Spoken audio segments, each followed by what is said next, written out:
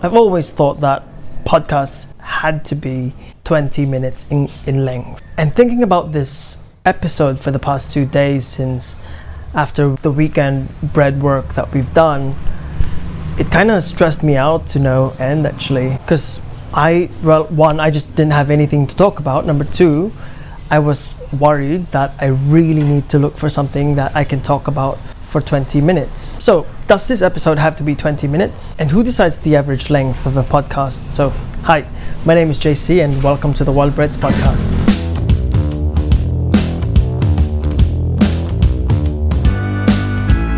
So I listen to a lot of podcasts whenever I go take the dog out for a walk, whenever I work in the workshop or the bakery. I would always put on some headphones or earphones actually and listen to my favorite podcasts. And I did a quick Google search of the average length of a podcast, and it's true. The average length is usually around 20 minutes. But what I find crazy is that 20 minutes is on the shorter end of the spectrum. The real average, out of like millions and millions of podcasts is around 43 minutes. And that's crazy, even crazier, So here I am, my brain is bleeding dry because, it just doesn't come natural to me to think of something, and talk about that something, with structure. But I'm improving on that end, because look behind me, I try to kind of put structure to my thoughts, which I've never done until this podcast, until I've started this podcast for Wild Breads. So now I've been thinking, like, do I really need like a 20-minute podcast every time? So that brought me to, last night, because I was supposed to, yesterday I was supposed to record this session or this episode, but I just didn't feel motivated enough, to do it, because again, I just felt like I didn't have anything to talk about. And yeah, so I wanted to not do it at all. But earlier this morning I was talking to Nicole, my wife, and then I said that I've been thinking about podcasting, and what stresses me out is that it has to be, like long form, which, in some cases it should be, but it doesn't have to be always like that. The thing that I realized is that, at the back of my brain, I kind of have this urge to follow an industry standard, whatever that means. But do we really have to follow industry standards, not just in podcasting, but in everything? I mean, yeah, we do. We do. But, sometimes we also don't have to, so, because all of this is very personal. This is just my personal, feeling about this. And, it's mostly, it's because of the friction that involves, when researching and writing about these things, these episodes, which is not my strength at all, actually. And that, again, like, to me, is friction enough. And for some, and for most, it's not a friction at all. Especially for my wife Nicole, who's been a writer all her life. It's easy. It's easy for her to switch her mind to researching and all that stuff, but for me it's not. In one of the previous episodes that I did here, I talked about how I used to be, I still am a musician because I still play music, but there was a time in my life where I was playing guitar a lot. And in all my 20 years, I've said that in the previous podcasts, that I only released around like one original music. And all the other attempts that I had, like, I scrapped it because I didn't feel like it was complicated enough, or I didn't feel like it was groovy enough, or funky enough, or melodic enough, and all the other reasons I can think of as well. So, and fast forward, and until 3 years ago, when I decided that I wanted to sell my breads at the farmer's market, there were also times that I didn't want to sell some of the loaves from, you know, certain batches of my bake because they didn't look rustic enough or artisan enough, whatever that means. But when I started 5 years ago, so this was, so I made sourdough bread like for 2 years before I even considered the idea of selling it at a farmer's market. I didn't care about what my bread looked like, because I knew, I believed in the heart of it, in the heart of sourdough making process. And it's not, it's more about the method that the bread was made from, rather than the aesthetics of it.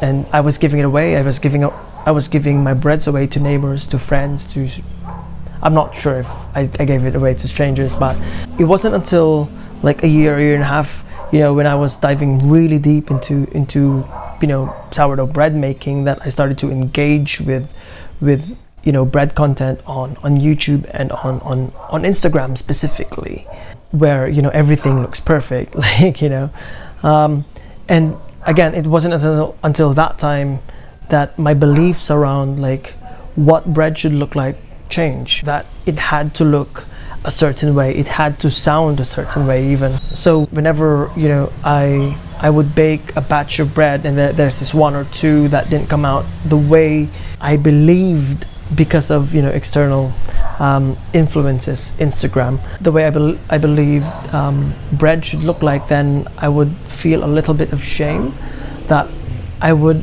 even consider just not selling at all, just because of that 1 out of 100.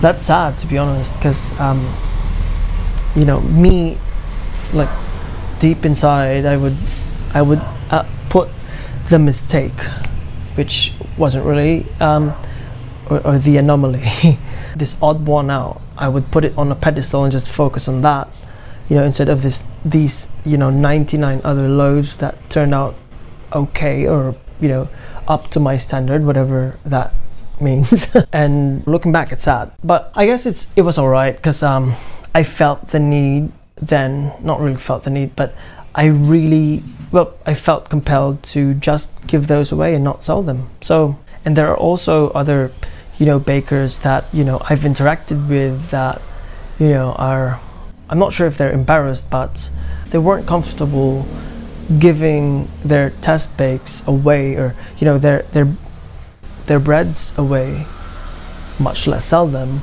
you know, that didn't look like the ones, you know, that's commonly seen these days. Which, by the way, the ones that are super popular on Instagram, they're more for, you know, the bread making on Instagram, they're leaning towards the art sides of it, and it's good, like it's really good, because, you know, everyone's like pushing up their game, and, you know, as far as aesthetics go.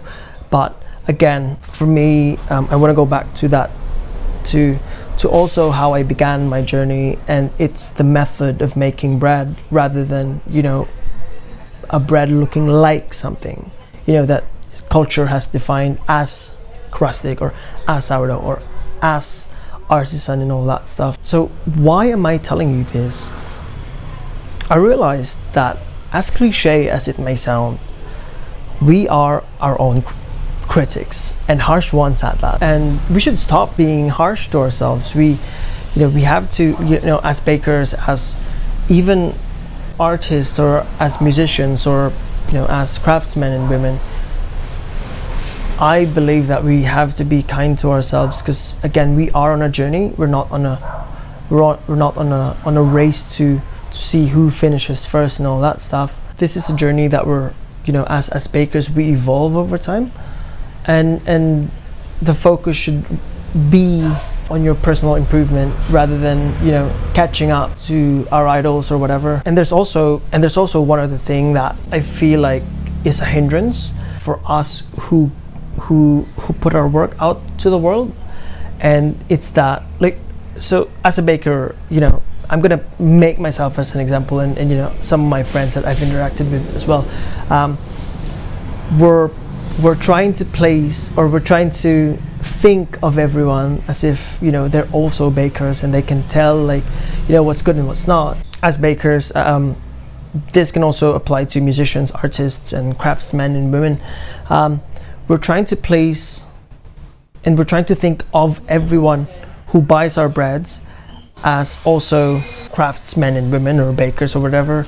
So I guess it's time for us to stop trying to look at everybody as critics, when in fact like 99% of the people who buy our bread will be super thankful for someone making bread like that. We should stop trying to place the 1%, which is either bakers who are kind of scoping you out, or two, people who will buy your bread once or twice and not buy again from you anymore. So, let's shift focus to people who actually support us and we have a relationship with. So I just want to say that regardless of how our work looks like aesthetically, my belief, and I would love for you as a baker to also do, is that just put your work out. So just a quick story. Every time I was at the market, like for a year, 2 years, every time I had like aesthetically bad looking breads, I would give them away. And the amazing thing is, people who receive those breads for free randomly, without me expecting anything from them, is that they always come back and tell me that they remember not the bread, but they remember the act by which the bread was given. Generosity will take us further. Personally, and as craftsmen and women, it's going to take us further than ego and insecurity, which I think is the root of it all. Generosity will build you relationships that will last. So thanks for being here thus far. If you haven't subscribed to our YouTube channel, please consider subscribing. I'm going to put out some tutorials on there, and also the recipes that I make at the bakery. Yeah, and if you haven't subscribed on Spotify, if you prefer to be on there to listen, on that platform, then we're there too. You can consider subscribing if you want. And that's it. Thank you very much for your time. Cheers.